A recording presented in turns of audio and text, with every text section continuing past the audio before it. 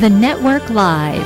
News, insights, and stories right here on KNEL 95.3 FM and KNELradio.com every Sunday morning at 10 a.m. Don't miss this opportunity to hear world news, insights, and stories from guests around the world. The Network Live is your pathway to connecting people and ministries.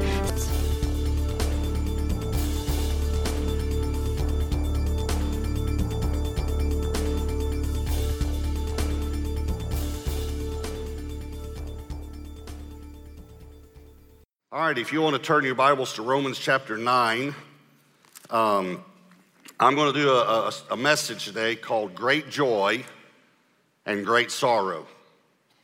Great joy and great sorrow, and I'll explain how I put those two together. And so I want to show you about Paul, greatest apostle. This is right after he talks about no condemnation. Romans 8 is a great chapter, by the way. No condemnation and no separation.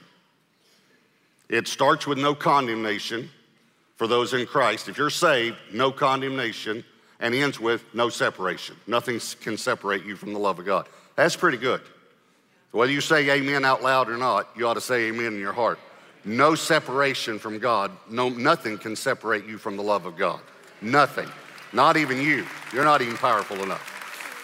So because it was, your salvation's not dependent upon you, it's dependent upon what Jesus did. So no condemnation, no separation. But then he goes into Romans 9, and it's a little bit of a shock. And it's 3 verses that many people have never even seen in their lives. And they're shocking. And I'll show them to you. Before I hit Romans 9, let me hit one verse that Paul wrote to Philemon. It's verse 7.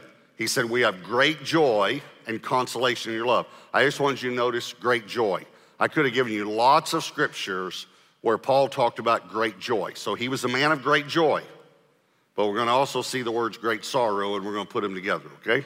All right, so Romans 9, verse 1. What he's about to tell you, by the way, is so amazing, he has to tell you that he's not lying. That's how amazing it is.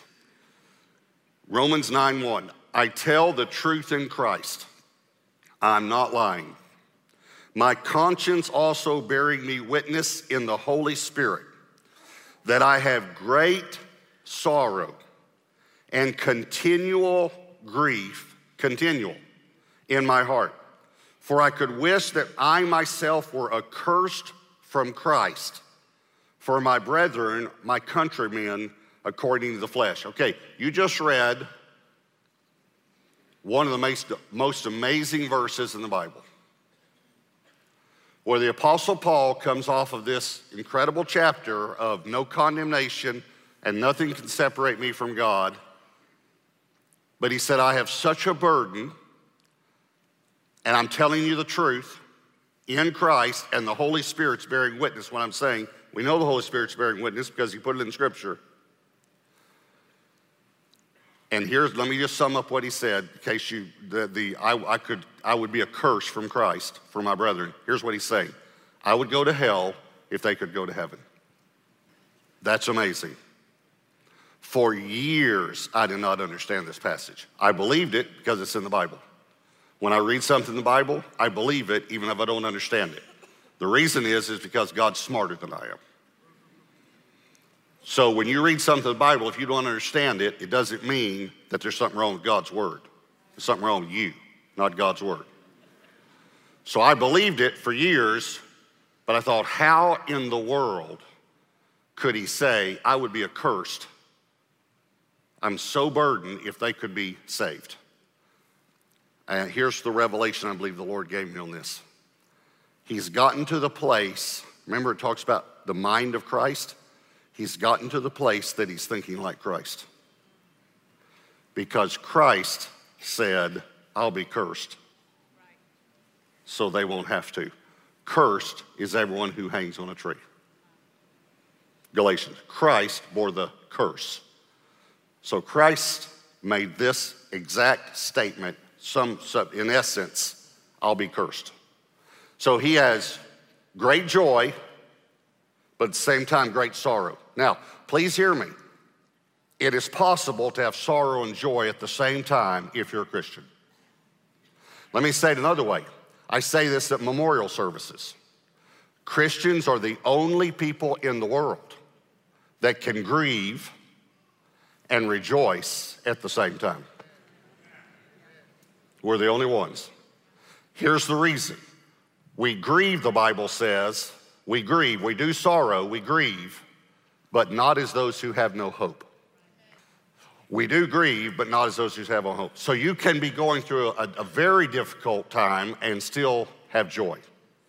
You know, a year and a half ago, almost a year and a half ago, when I went through the medical thing, I was leaning over to Debbie.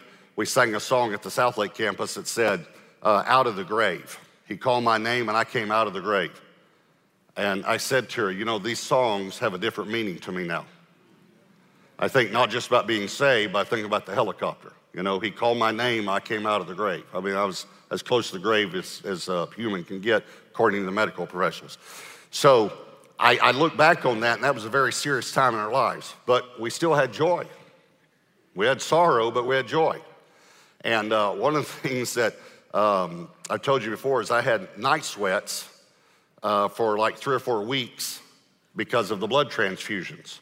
And they say that's kind of normal, but I've never given you the background on the statement that came out of that. That was a funny statement. What happened was I would have these night sweats, and about every 2 hours, once I got out of the hospital, I'd wake up completely drenched. I mean drenched. My side of the bed was drenched, and we have a king-size bed that each side could kind of move independently, and so it's almost like 2 twins, you know, put together, you know. And so Debbie wouldn't even, she'd be asleep, but my side would be so soaked. Sheets, not just the pillowcase, we'd have to change the pillow. The pillow was soaked. And it was every 2 hours. And so I would not even have the strength, obviously, to help her. And I just try to dry off and put a blanket on and sometimes just lay on the floor. So my precious wife would have to get up and change the sheets every 2 hours. And so I'd go to bed sometimes around 11 or 12, around 2, she'd have to do that. Then around 4 again. Well, around 6, I'd wake up again, but I slept more than normal during getting out of the hospital then, but I would then just dry off and we had this blanket and I just sat in a recliner just so she could get some more rest because she was exhausted too. But so this is one of those times, it's 4 o'clock in the morning, it had been about 2 weeks of changing the sheets twice, okay? So I'm giving you the context of the statement. She's changing these sheets that are drenched, and that's when she said to me, I think they gave you blood from a menopausal woman.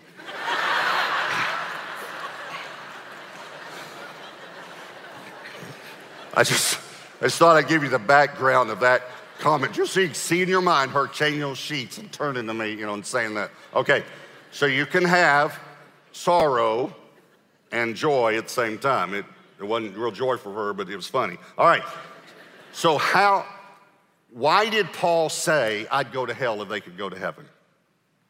I think it's because he understood some things we need to be reminded of. And here's number one, condition. He understood the condition of lost people. I think we forget about the condition of lost people because it's been a while since we were lost for most of us. Let me read it to you. Ephesians 2:12. At that time, you were without Christ, being aliens from the commonwealth of Israel and strangers from the covenants of promise. Now watch this, having no hope and without God in the world.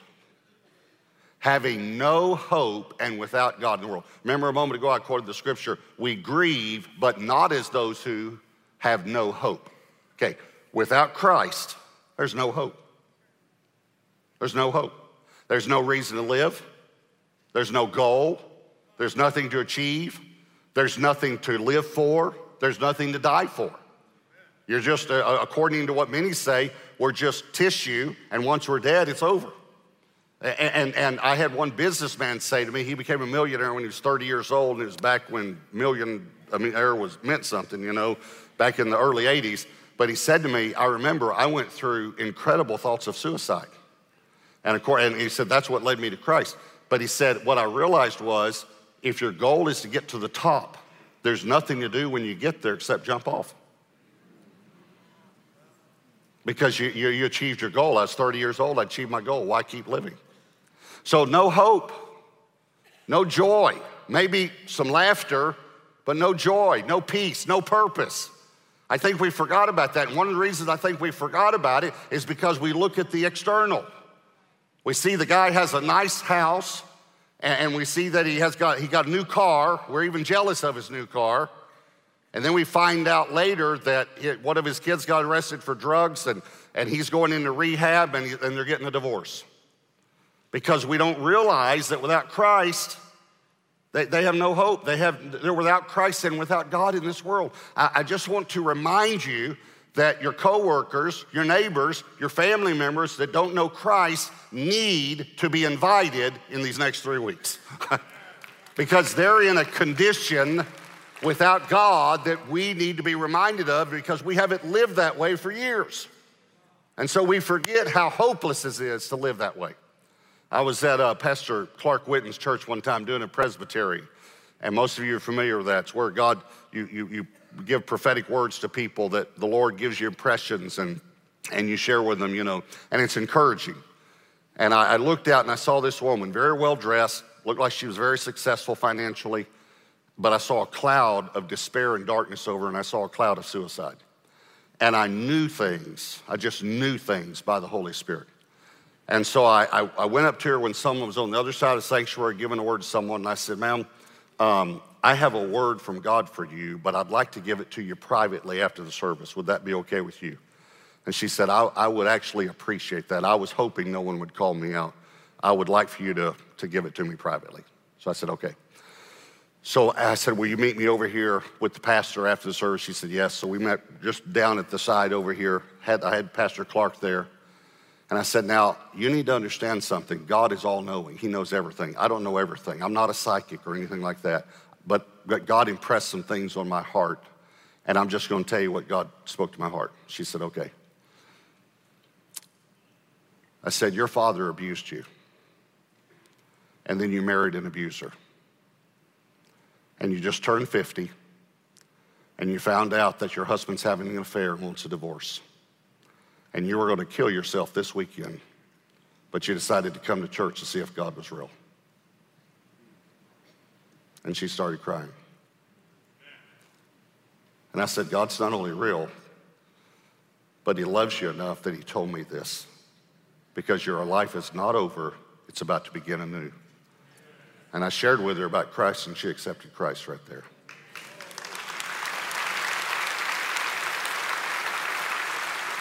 She shared with us, she was a medical doctor. She just turned 50. She was abused as a child, married an abuser, just told her he was having an affair, he was filing for a divorce, and she had booked a room, which was her favorite vacation place for that weekend, to commit suicide.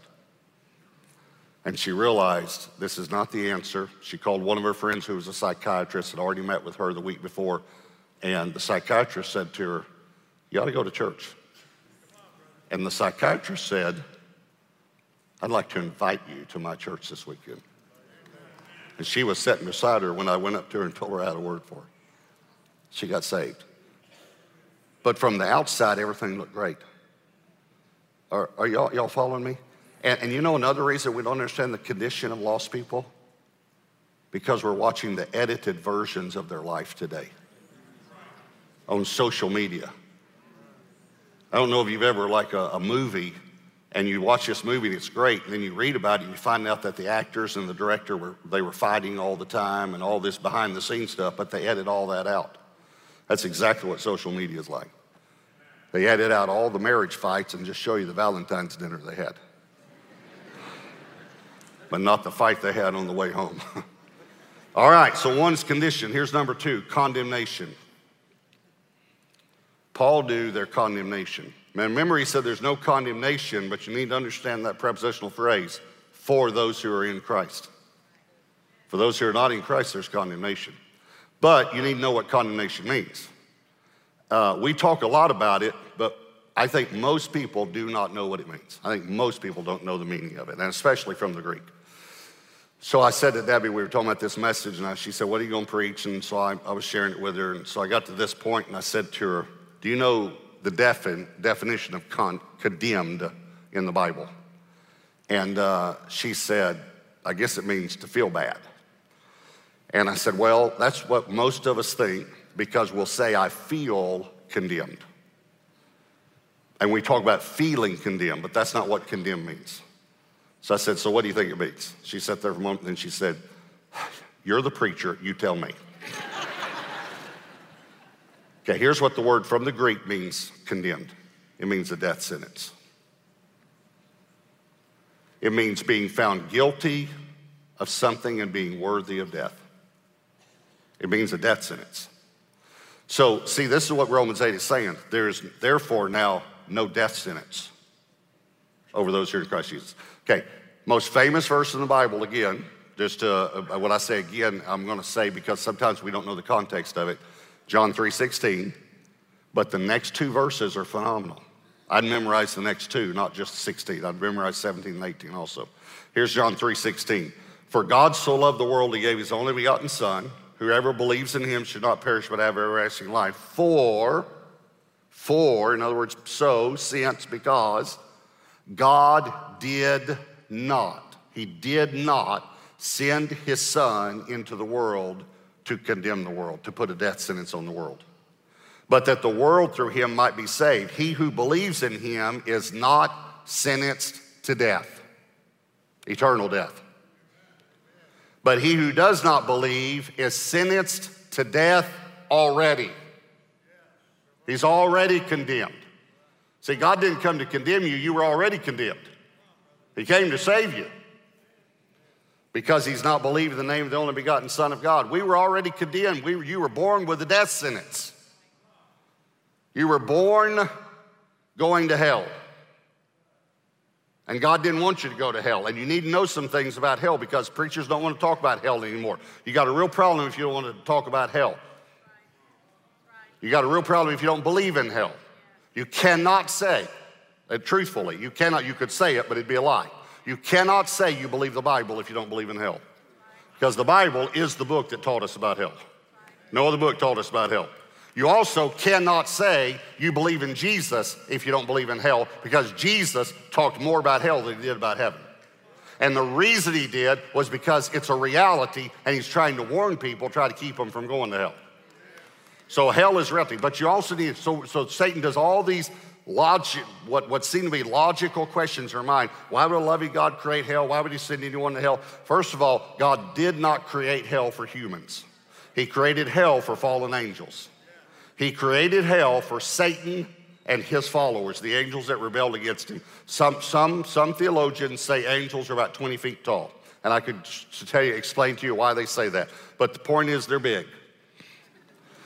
One angel killed 185,000 men in one night. That's pretty good. 185,000 in one night, just one. Okay, one angel throws Satan in the bottomless pit. One angel. When it's time for him to be thrown in the bottomless pit, God tells Gabriel, go have one of the angels, throw Satan in the bottomless pit. And Gabriel probably says, well, who do you want to send? I don't care, send the new guy. Doesn't matter.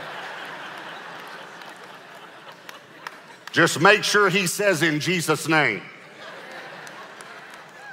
So these angels are tough dudes, and they rebelled against God. So God created hell for Satan and every person, every angel, every being, let me say it that way, who follows him. Here's the problem. Humans began to follow Satan. Humans decided to follow Satan. And then the Bible, you know what the Bible then tells us about hell? Hell had to enlarge itself. God made it a specific size for Satan and a third of the angels that fell, and hell had to enlarge itself. So God sends his only Son so that you won't go to hell. But we can have great joy, but we need to have a burden that we can't get over, and that is that people without Christ are going to hell. And Satan does everything he does to keep us from that. And I can remember, I pray that my burden remains strong. I try to witness everywhere I go. When I first got saved, I would stand up in restaurants and tell the whole restaurant about Jesus. I think I learned that. James Robinson sitting right down here. I traveled with James when I was about 20, I think. Met him when I was 18, and James would do that. We'd go in a restaurant to eat. He'd say him to the whole restaurant, about Jesus. So one time I was in Utah.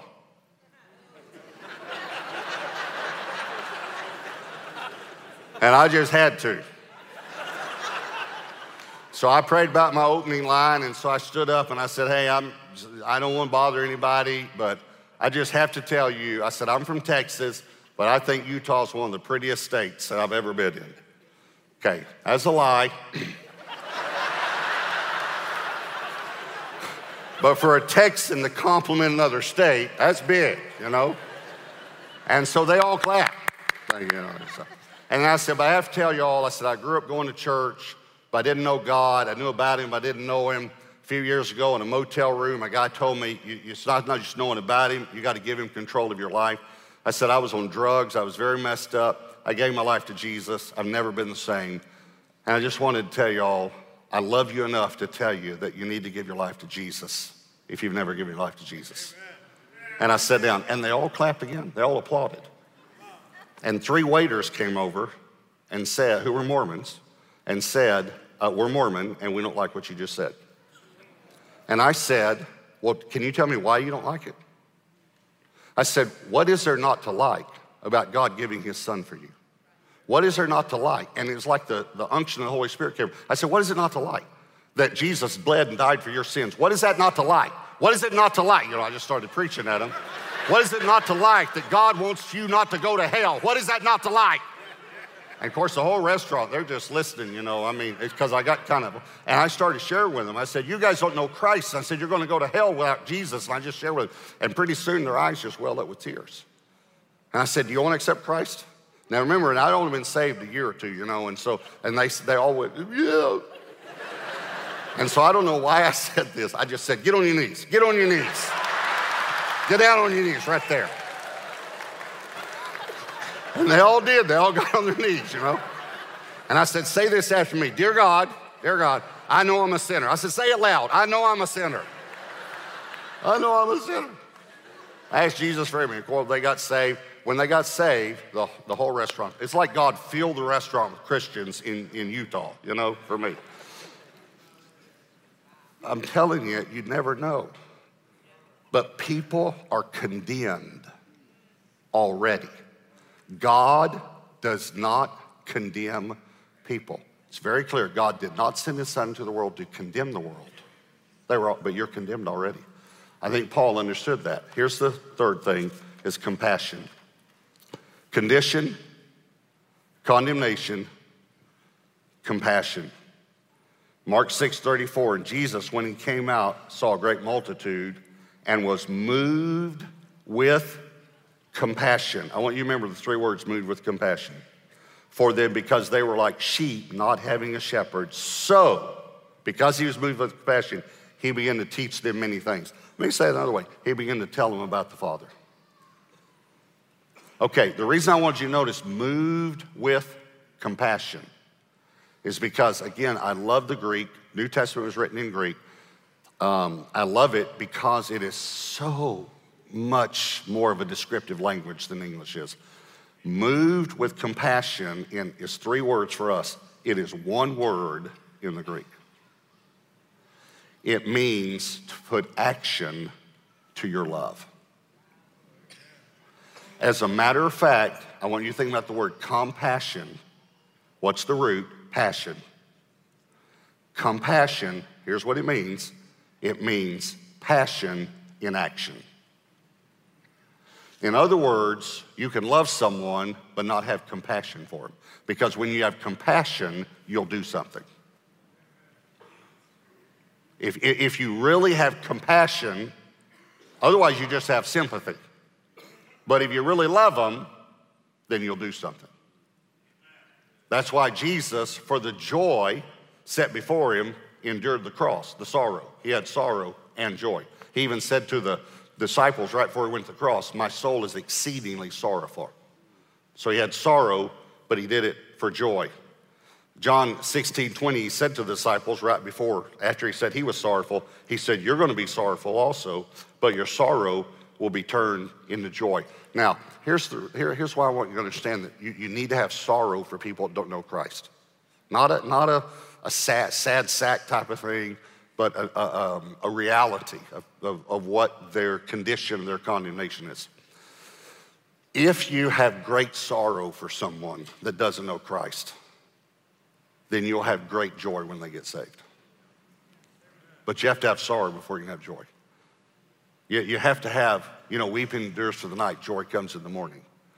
The reason I think we don't get as excited as we should when someone comes to Christ is because we're not as burdened as we should be. We don't have that sorrow. Like Jesus tells the story of the lost coin, the lost sheep, and the lost shepherd in Luke 15. The lost son, lost coin, lost sheep, and lost son. And here's what he says. There's great joy in all of heaven. Why? Because there's great sorrow.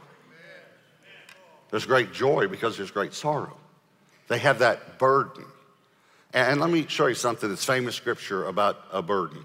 Matthew 11:28 through 30 says, "Come to me, all you who labor." Okay, anybody here labor? Anyone work? Okay, so that's you, that's me. "And are heavy laden," watch, "and I will give you rest." Now there's a key to having rest, to getting rest. You'll see it in a minute.